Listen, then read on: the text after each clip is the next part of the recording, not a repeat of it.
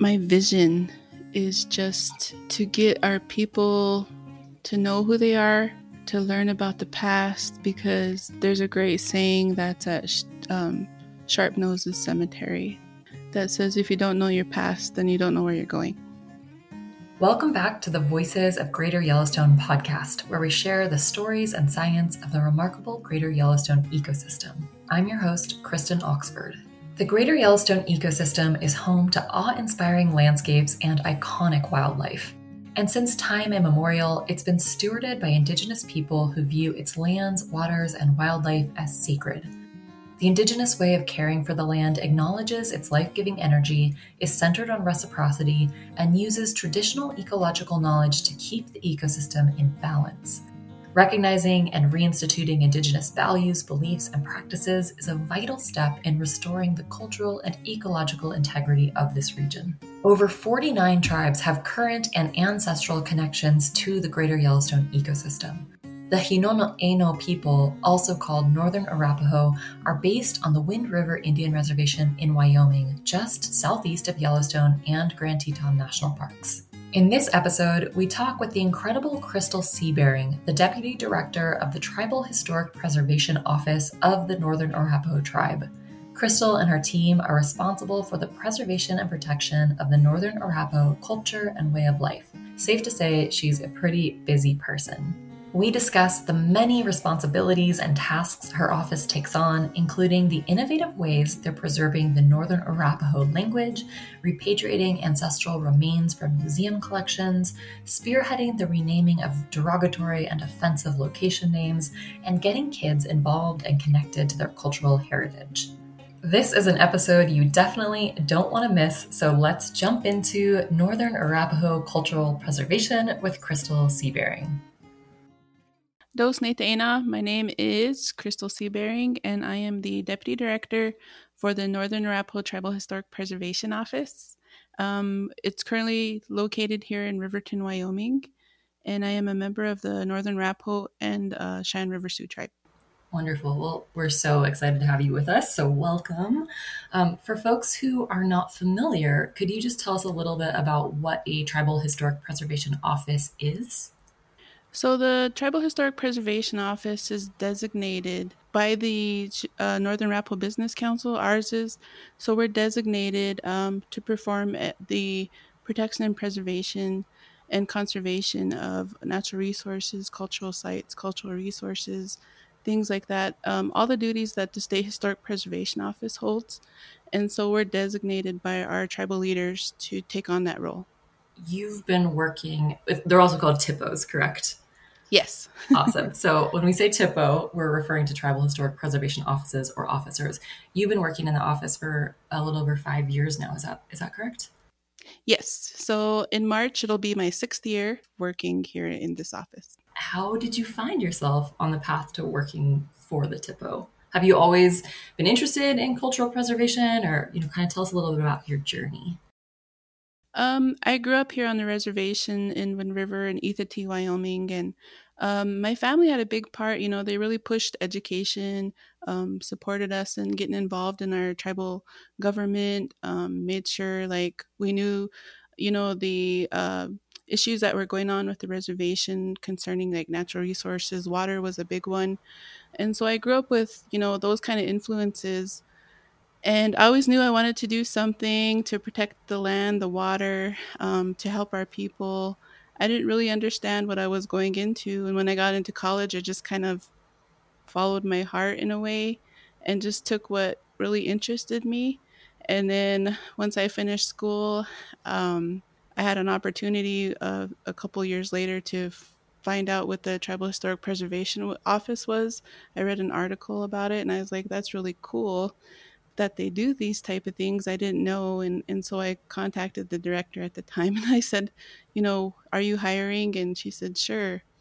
Put an application, we'll interview you. And 30 days later, here I was. I've been here since. That is so great. So you actually were like, I like what they do. I'm going to find out if there's a space for me. Yes. That's beautiful. And so for folks who may not know, what are some of the kinds of policies or programs or projects that THPOs typically work on? A lot of it, what we base around is the National Historic Preservation Act, which is the Section 106. And so we deal with a lot of eligibility of putting on the register for the National Historic Places. And so we deal with a lot of federal undertakings within our ancestral migratory territory. Our territory covers 17 states, and this is based off creation stories, migration stories, just stories that we've had, oral histories that we've had, and it's allowed us to claim those areas as our ancestral migratory territory. It's basically from Wisconsin to Montana down to New Mexico across to Arkansas and back up. That is our whole ancestral migratory territory. And so, any federal undertakings that are in those areas, they're required by Section 106 to notify the TIPO, to let them know that this project is being proposed. And then we have an opportunity, if we want to participate in it. And we do that through like a formal government to government tribal consultation. And so that's how it gets started. And then we come into different departments that we have with a GIS department for mapping. So we have somebody that looks at the maps, generates maps for us if we are out there doing our own tribal surveys. And then we also have our NAGPRA department in case, there are out there on the project that's been approved or permitted, and they do have inadvertent discoveries at times of human remains. Then we have our NAGPRA department that comes into play. And we also have our tribal archaeologists and our archaeological technicians. And so they're the ones that are actually on the ground. They're the eyes and the ears for our office. And so they're out there on the ground and monitoring, making sure, they're not digging up things that they shouldn't be, or vandalizing or destroying anything of our sites out there that we claim as significant. And that's kind of like the gist of our office. There's a lot more to it Hmm. because we actually deal, with NAGPRA too, as museums and institutions, and so we deal with a lot of things like that. We're going out to visit and look at inventories. It's just so many different avenues that we go into, and cultural resource specialists we have here, getting into the schools and educating our youth and getting them involved in anthropology, archaeology, just tribal history, treaties, and stuff like that. That's, in summary, the best that I can explain it. What our office is involved in. Oh my gosh. So sounds like you guys are really busy, have a lot going on, but then also this huge territory basically to cover. So 17 states. Um, for some context, do you think you'd be willing to just give us some like history, a little overview of the history of the Northern Arapaho people so that we can just have a better understanding of kind of the historic and current context of the tribe?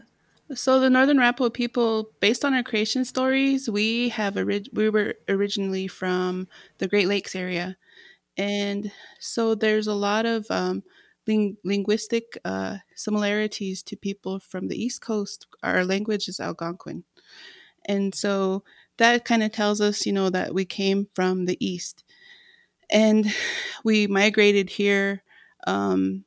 Based on our oral histories, the breaking of the ice, which our tribes were got split because we were agricultural at one time, and then we moved west, and then there was a breaking of the ice story, and so a lot of our uh, bands were split up at that time, and so some went north, some went south, some went west.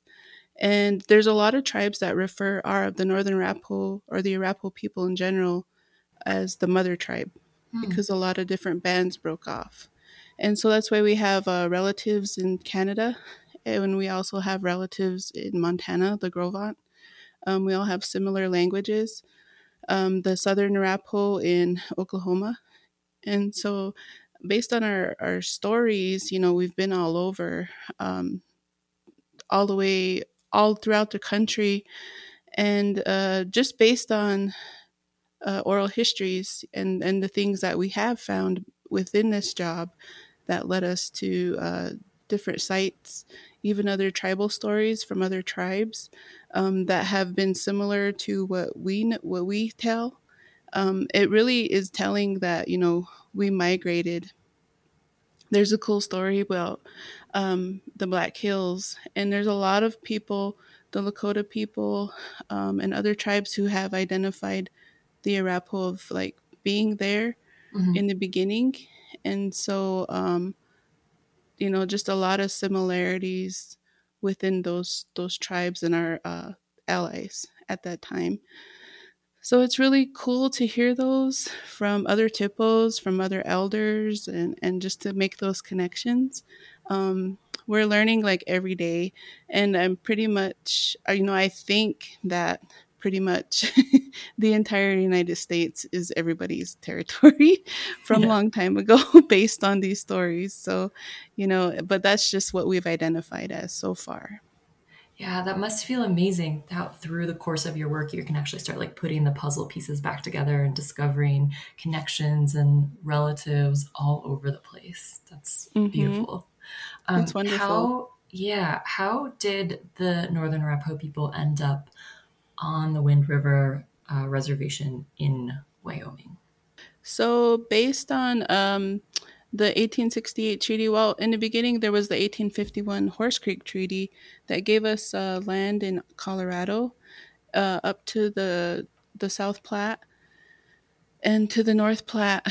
And it was in Colorado, mainly in the Denver area, that we, by treaty, that was our territory. And we made that agreement, but gold was discovered. And so once gold was discovered, a lot of settlers moved into the Denver area, and our tribes kind of got pushed out. From then there on, the Sand Creek Massacre happened, and things like that. They called them the Indian Wars, um, where people were encroaching on agreed lands that the government gave us, to live on, but they were encroaching a lot of times the settlers were, and so there was a lot of conflicts. And then so the 1868 treaty came into play at Fort Laramie, and then they went ahead and gave those lands, um, and kind of designated those areas for tribes. And so the Arapaho were a part of that treaty. What happened was the Southern Arapaho and Southern Cheyenne went down to Oklahoma. The Northern Arapaho at the time, we didn't have uh, anybody that really designated or put us on a reservation yet.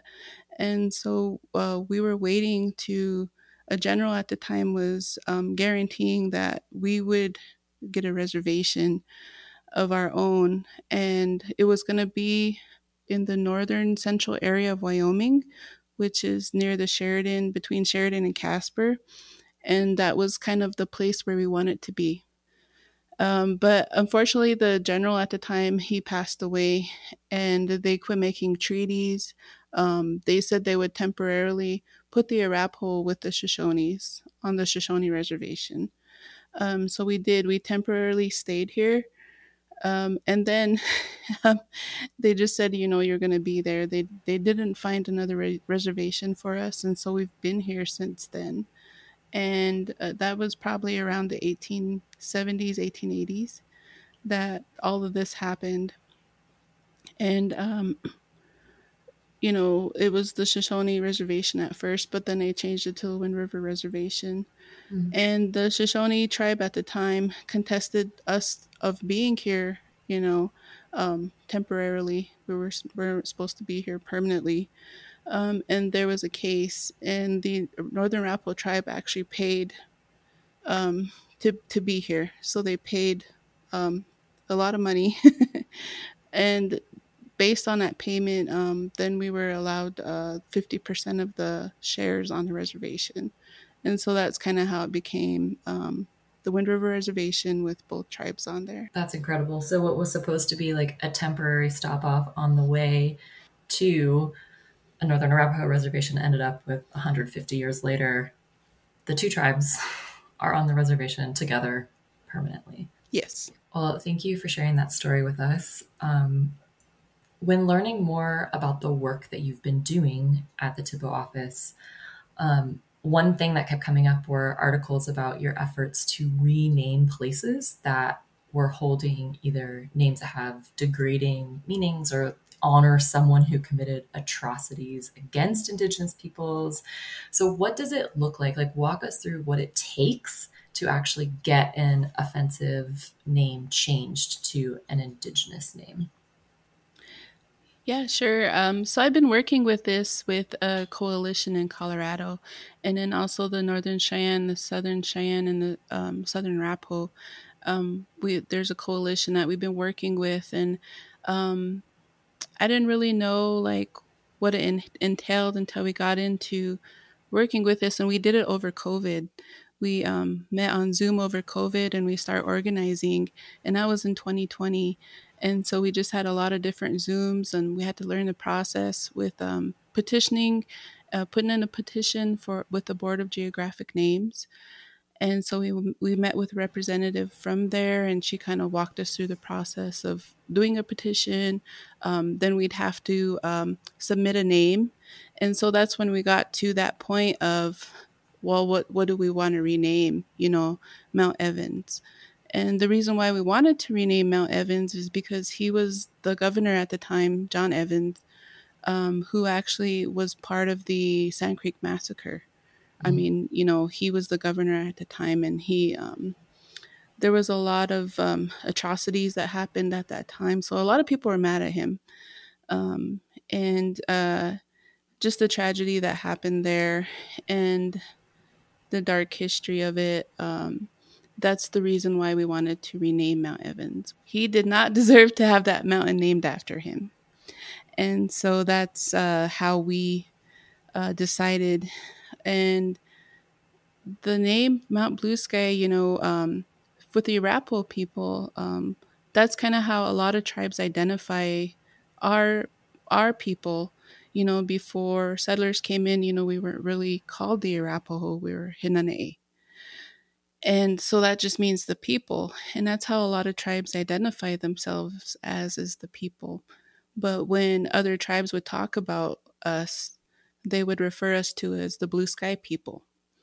And so the reason why that isn't important is because a lot of our men and women, some women had tattoos.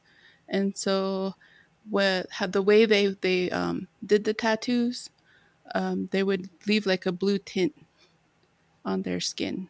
Ah, And so a lot of people identified us as the tattooed people or the blue sky people. And so that's where the name came from. And presently, like a lot of places in our community, we have Sky People Education, we have Blue Sky Hall, and we have different markers like that that identify who we are as a people, other than Arapaho, the name.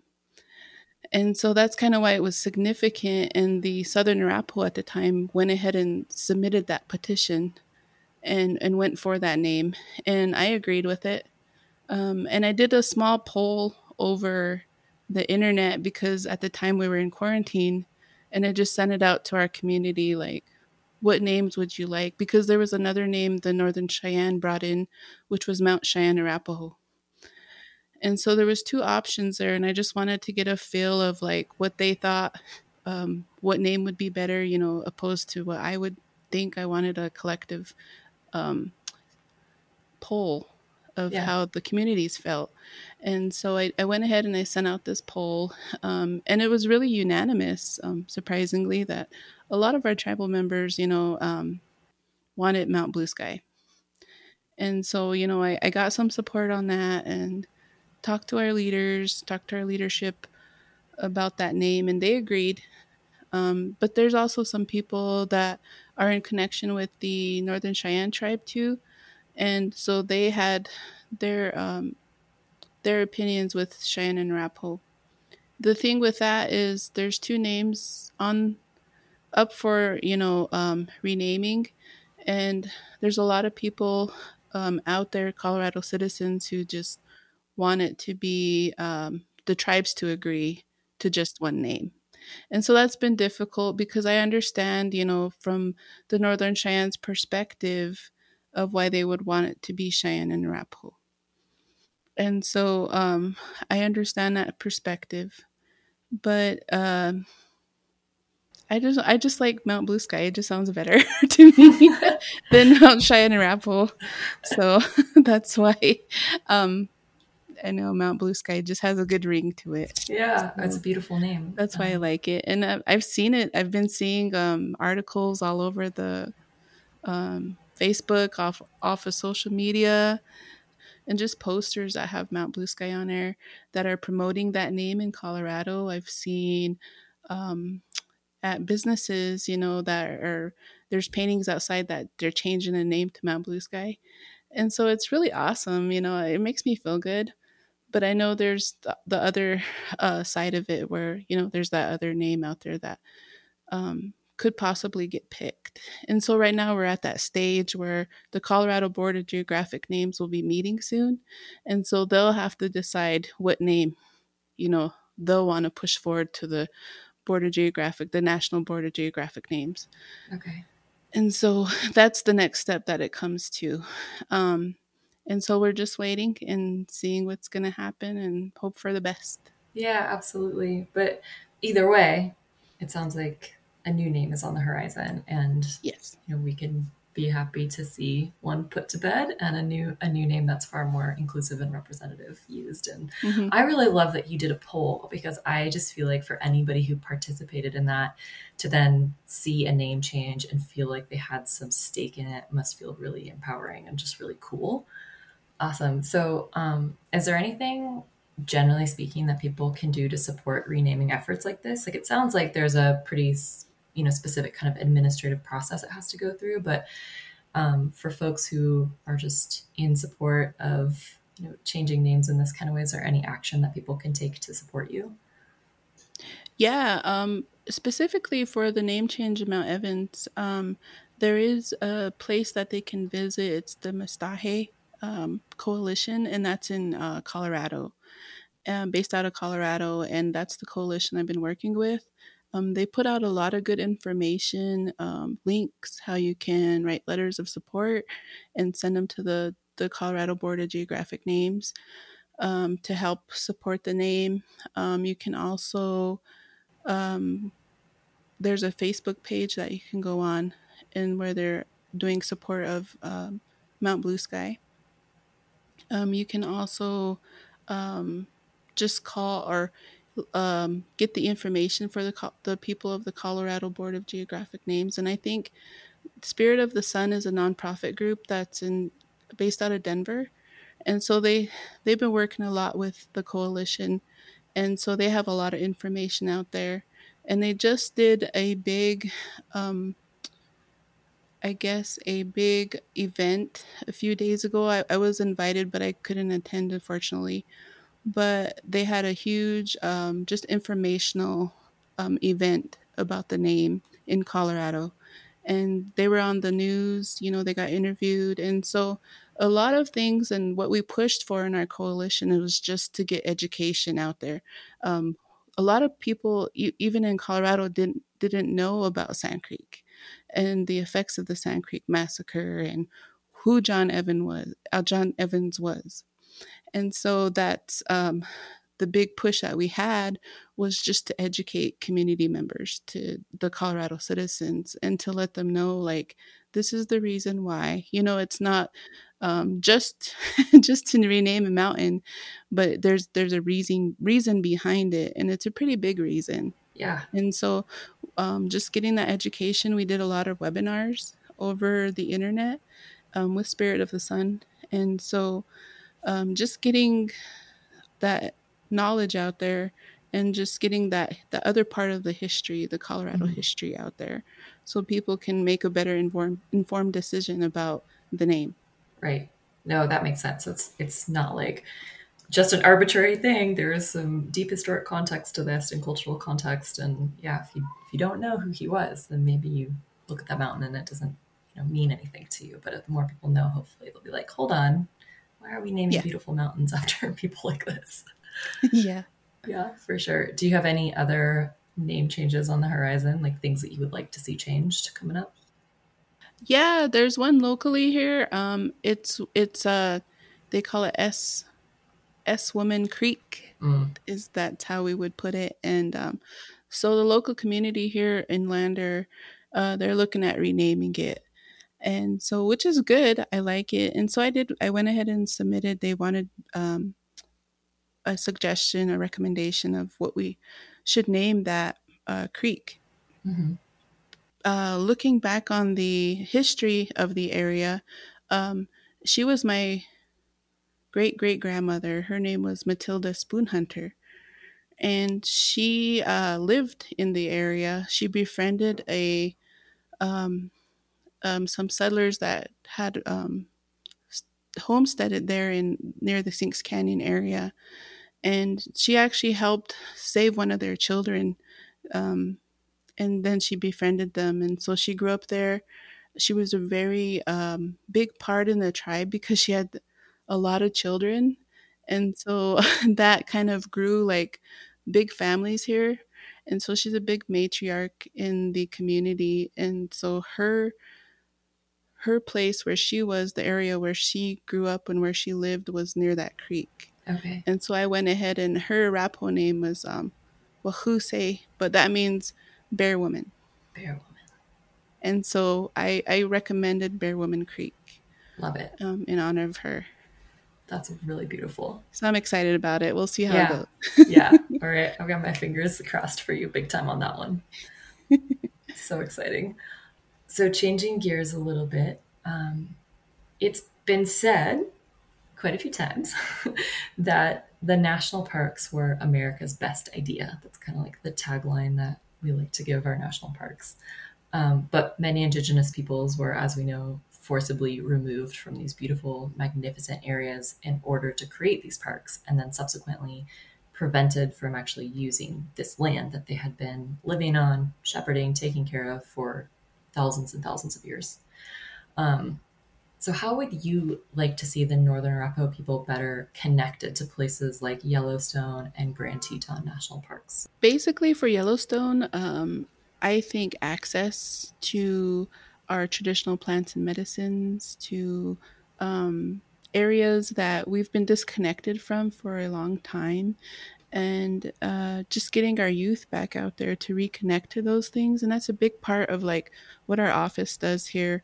And a goal of ours is to get our youth out there to reconnect to all these areas um, across the nation, and a lot of them are in the National Park Service areas. And so it's really important to try to create those bridges for them. And so not only our youth, but our elders can go out there and they can show the youth, what they know, the knowledge that they carry, and to pass that on.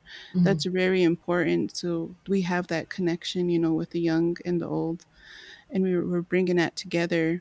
Another part of National Park Service, they talked about recently when I was on a meeting with them, is co-stewardship with the National Park Service, that they have talked about in recently in these meetings, is that there's a lot of opportunities for us to work together, to actually change the way the visitor centers or the National Park Service is bringing in visitors and educating them. And so we bring in that tribal perspective. We bring in, information about plants and medicines, the history of the tribes, and that's one thing, like not all tribes are the same. So we handle those areas differently. We're there at different time periods, and that's one thing that, based on what we've done in Wyoming with different projects with transmission lines, pipelines and stuff, where we have went out and surveyed the land, there's a lot of markers out there that lead towards Yellowstone that we're finding. And these are old, and they're from just tribes, many tribes that made their marks to get to Yellowstone. And so it's so significant for so many tribes that, this area was just a place of healing, a place of prayer, a place to connect. And to get back to that would be really awesome, for our tribal people, and to work together with the National Park Service to kind of steer it in that direction, um, and keep everybody safe from the buffalo. I don't Right. know. But yeah, so that's kind of a goal. Yeah, absolutely. That's great. So you're working to, hopefully get more Indigenous youth and elders connected back to the landscapes that are currently held within national parks. Another thing that you work on is getting, like, cultural artifacts and sometimes even remains repatriated to tribes themselves, correct? So if we could Yes. talk a little bit about that, that would be great. We hear stories about museums, like, for example, the British Museum receiving requests from numerous nations asking for the return of remains and artifacts, relics. Are you, like, what kind of repatriation work are you currently involved in? Right now, currently, um, there's so many different things that have been coming our way in terms of repatriations. We did take a group of veterans out early this summer because a lot of our society items are held in those museums. So we got to take some veterans who want to learn about their warrior societies, and so we took them to visit these items, and it was very powerful. It was a lot of information and a lot of knowledge for them and for me as well, just to be there and to see that. There's a lot of our ceremonial items that are there too, and so just connecting with them and having and getting that feeling because hardly anybody over these past 100 years has seen them. And so I'm one of the few that have got to be there, and see them. I don't touch them, but to just feel that power in their in the presence of them, and it's very powerful. It's a very emotional time to be there and to see all these items that these museums and these institutions keep. There's a lot of knowledge in there. There's a lot of just uh, things I think that could help our people heal Yeah. and that we can connect to. Um, there is so many things that are coming our way now. Before, we always, when I first started working here, we always had to reach out to the museums and be like, do you have Rappo items here? Can we look at your inventory? And it was always like very difficult to have good relationship with those museums because they always pushed back and they were like, you need to prove to us that it's yours, that it's Arapaho. And then we'd be like, how did you get it? And they'd be like, oh, we don't know, it was donated. And that was their Okay. that was their go-to all the time, I guess, that you would say it was donated all the time. And so we said, well, how did you, if you don't know how you got it, you need to prove to us how you got it. um, and then just the whole NAGPRA process in the beginning was frustrating because we have to prove that they belong to us and that they're significant and that they need to come back to us. But we have to provide the evidence. And then they have a committee that decides if that evidence is good enough for them to return it back to us. Interesting. Right. And so it's just a really weird system, and it's getting revamped right now, and they're working on making some amendments, much needed, which I think is going to help a lot. But over the past few years, especially with Secretary Deb of the Interior, Deb Haaland, being in there, I think she's really pushed that, tribal consultations and the boarding school initiatives, um, and it's really opened up these museums to their eyes to see, like, especially with human remains, like these are people, these are our people, these are humans that we have holding here. One big battle that we've had for 3 years with the Chicago Field Museum, it was a battle over some remains. And they finally decided a few months ago, because we met with them last December, because they, based on things that they were trying to do with skull measurements and stuff that were so outdated. But that was their excuse. And I said, is this a common practice today? And they said, no. And I said, well, why are you using it? What's the reason if you're saying, well, we don't really believe in it, but this is what we're saying, it's probably not Arapaho. You know what I mean? And so it Yeah. was just really it was really frustrating too at that time. Um, and then my question to them was just, well, okay, so if we don't get our ancestors back, what are your plans for them? Right. What are you going to do with them? Are they just going to continue to sit there in a box on a shelf for who knows how long, and you don't have a plan of what you're going to do? You just don't want to give them back to us so we can lay them to rest, you know? And that was to me, just my question all along was, what's your plan? How are you treating our ancestors? Wouldn't it be ethical to return them so we can lay them to rest? And that's all we want to do. Yeah. And a big part of what our office does right now with NAGPRA is that we are focused on human remains because we don't have a facility right now to store items properly. And we're working on getting a cultural center and a repository. But our focus, because we don't have that, is repatriation of human remains and reburials. That must just be such a surreal experience to be talking to somebody about human remains. And like, do you ever just want to say, like, okay, what if it was your relative? What if it was your great great grandparent? You know, like it's such a human thing to understand, to respect remains. Like, does it ever make you feel a little bit crazy? Yes, and I've actually asked that question to them. I'd be like, "What would you think if you came over to our office and we had your grandmother, downstairs?" And then we're like, "Well, you need to prove that she's your relative, and then we get to decide if it's good enough, evidence for us to return her to you." We'll put it through our committee. Yeah, we'll Yeah. talk about it. How do you keep yourself feeling like motivated and positive in the face of that kind of thing?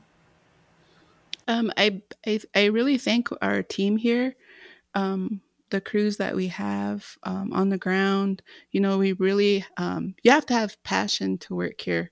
You have to be very passionate because it gets hard at times. It gets really trying and emotionally exhausting. Whenever you do repatriations, as we say, it takes a little piece of you because you're transporting an ancestor home. And so it takes a lot. You really have to take care of them and you have to talk to them all the way home. And so you always have to be mindful of that. And it's just the type of people that work here, and we push each other and we support each other. And so just to have that support of the elders, that's very important to me, is having the support of our elders and the guidance and the direction in our community, and also our youth. This first time this past summer, we had our interns, college interns, come in and help, and they were Arapaho, and man, they really made a big difference. And a lot of them, they're changing their majors, to Oh, come and wow. help. Yeah, a couple of them are, and so that's really good to hear because I was like, we need you guys. We Yeah. need you to help, finish this work and improve and just get our cultural preservation in order and to help our people, Yeah. um, and preserve our language is really important too. But yeah, I just really thank our staff here, our community, our leaders. It takes a team effort. Like, nobody does it alone. It's always a group. It's always a team. It's always supportive.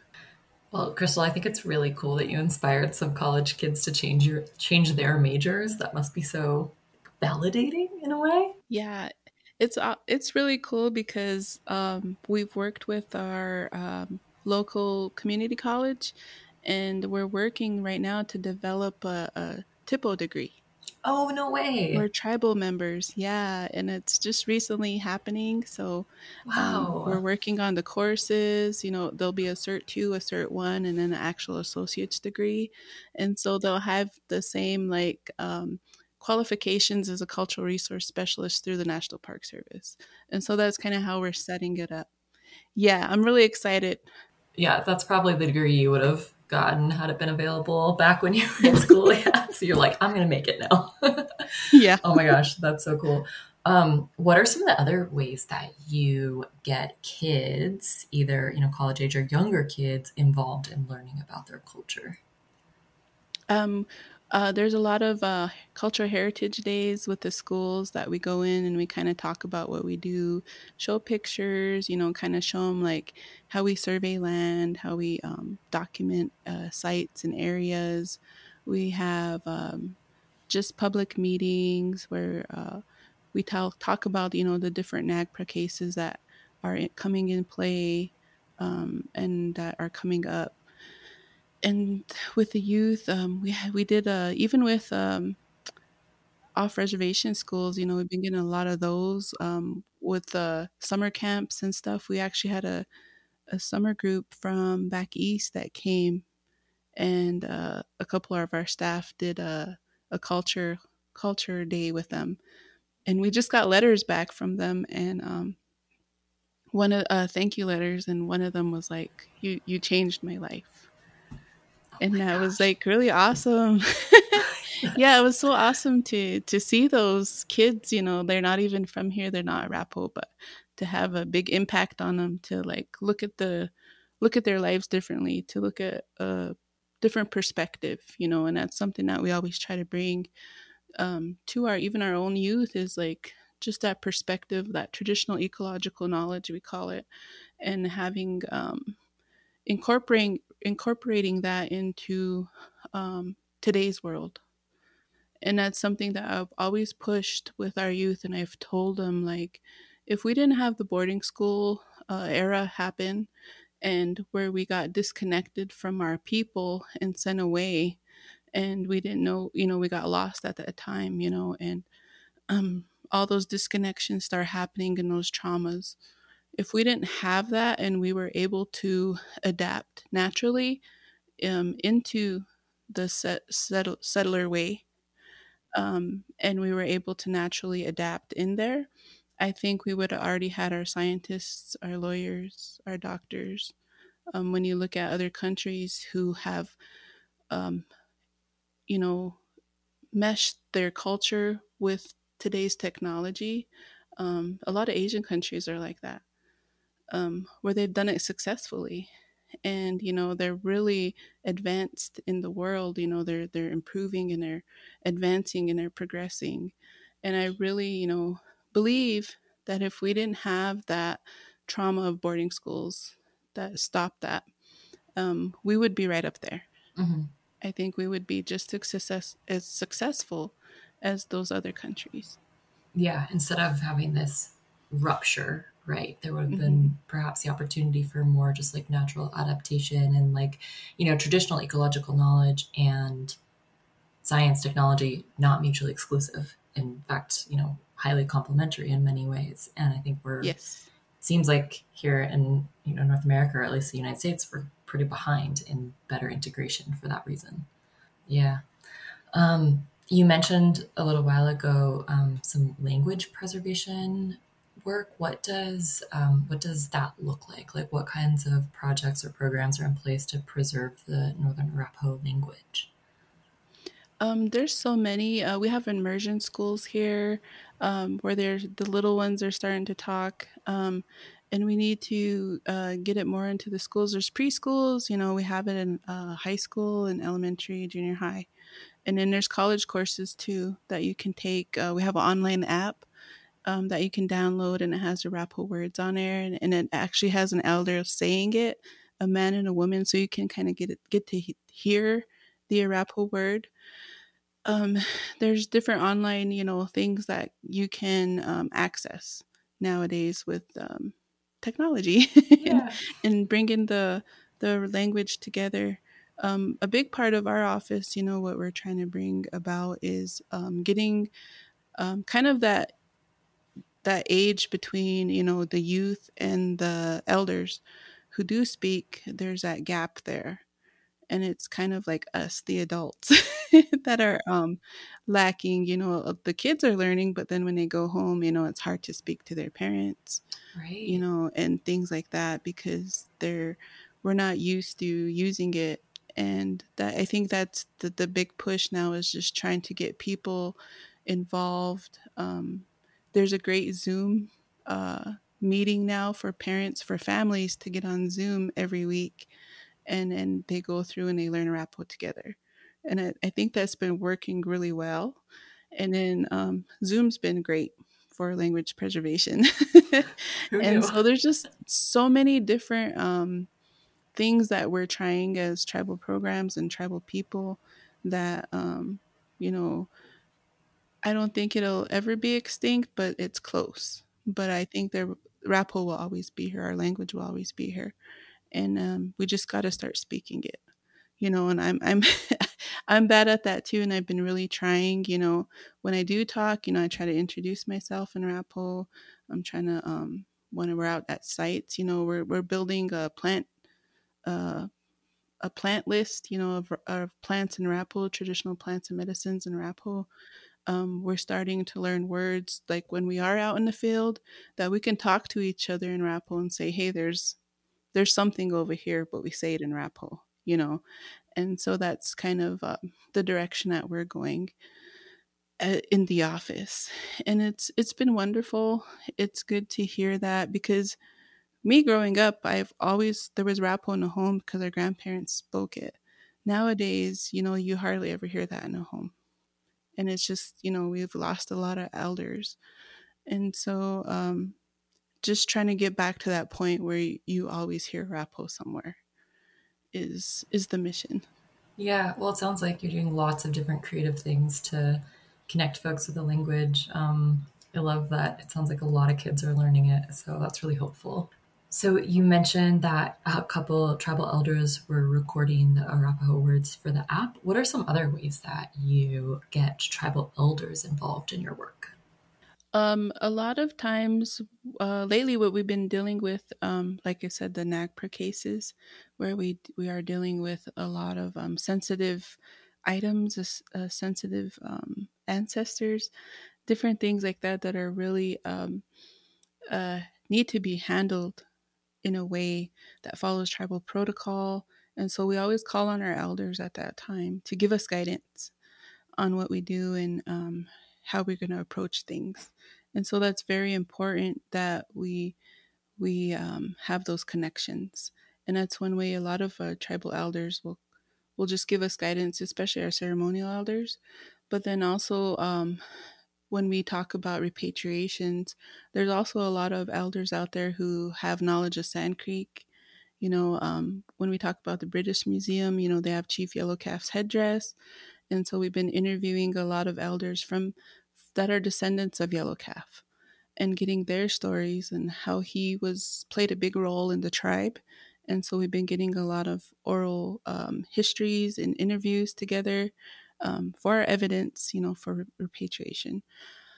Um, and it's just always good to have elders and to learn the language too. That's another big thing is to have them speak to us, be comfortable, for us to support them, and you know, um, we just this office is really important and really needs that guidance. We can't do it. We can't do it alone. There's no way that we would be able to get where we are today if we didn't have our elders behind us. Are there any projects that you've worked on that are either a little more behind the scenes or not as well known, or just things that you're particularly excited to have had a part in that you want to share with us? It hasn't happened yet, but we're making steps because we've been talking about it since I've been here about a cultural center. Mm. And so, man, we've been really pushing and trying to move forward, and it's an overwhelming task because I was like, at first, how do I even begin? How do I start even trying to go forward and try to get somewhere where we can start having a repository, a cultural center, a museum, a place for community members to come together and learn about who they are. And I think that's important is, this place is meant for our people to learn who they are and to have that strong identity of self and to be proud.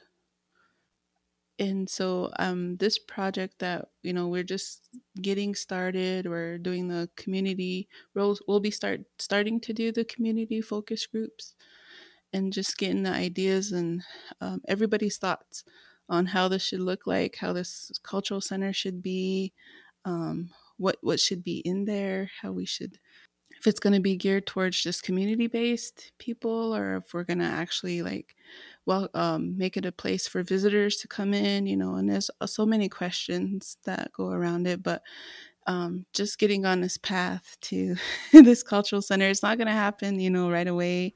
It's going to take some time, but that's one project that I'm really excited to see that we're actually taking some steps forward now, and we're going along and we're moving along. So I'm excited. That's great. That's a beautiful vision. Yeah. Laying the groundwork now. I love it.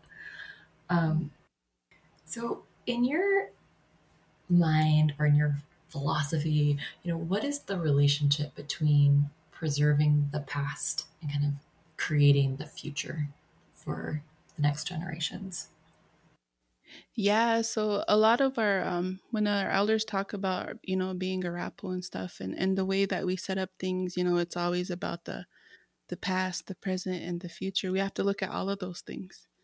And so I think that um, my vision is just to get our people to know who they are, to learn about the past, because there's a great saying that's at Sharp Noses Cemetery, um, that says, if you don't know your past, then you don't know where you're going. And so that's always stuck with me. And just having that knowledge of, like we said, from a long time ago, our creation stories, our oral histories, all the way to treaties, how we got here on a reservation. There's so much history that makes you understand where you come from. And a lot of us, that are on the reservation or any reservation across the country, we didn't just come from one tribe. And so there's a lot of intertribal history that happens. There's also, non-tribal history that's entwined into your history, because that's part of who you are. And so just getting that knowledge of the past, and who you are as an individual, um, I think would help you steer your direction of what you're doing presently, and then also helping you see what's towards your future and how you can help, your people, your community, your family. And I think that's the biggest thing, is just uh, getting past these traumas and helping each other heal is going to really come from knowing who we are in our history. Yeah, beautifully said. Thank you for sharing that with us.